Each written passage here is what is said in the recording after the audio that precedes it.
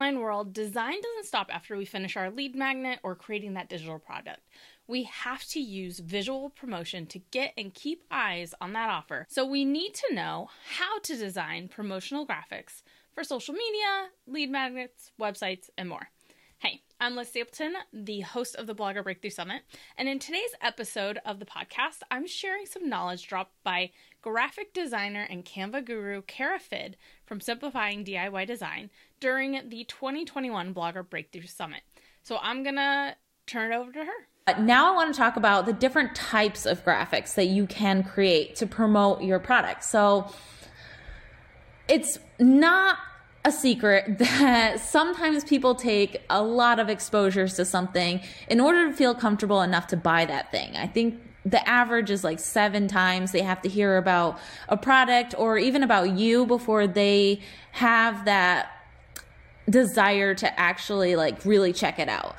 So kind of being everywhere all at once is a great way to get a lot of different eyes on your offer. So ways you can do that, and again, there are a lot of different layers to promotion too, and we'll talk about that and how you can adjust these things.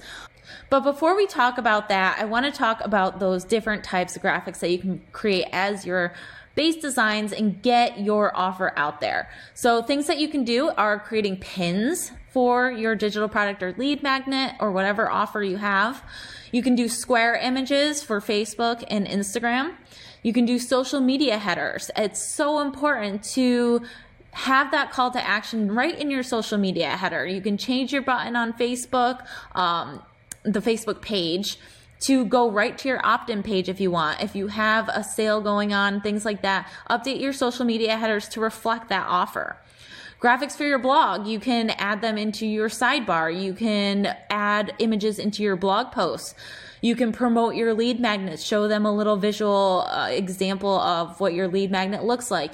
Add in related digital products that you might have into your blog posts.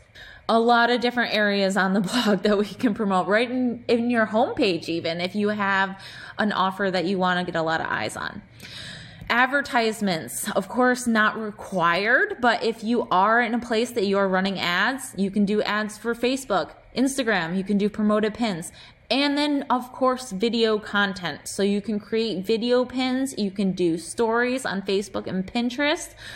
You can, and Instagram, sorry, and IGTV, of course, that is the Instagram platform for videos.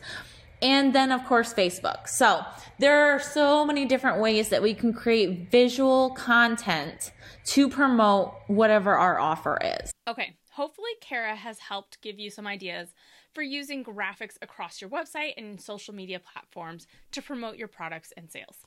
If you want to catch Kara's entire session, go to bloggerbreakthrough.com/podcast to find out how you can experience the 2021 Blogger Breakthrough Summit on demand.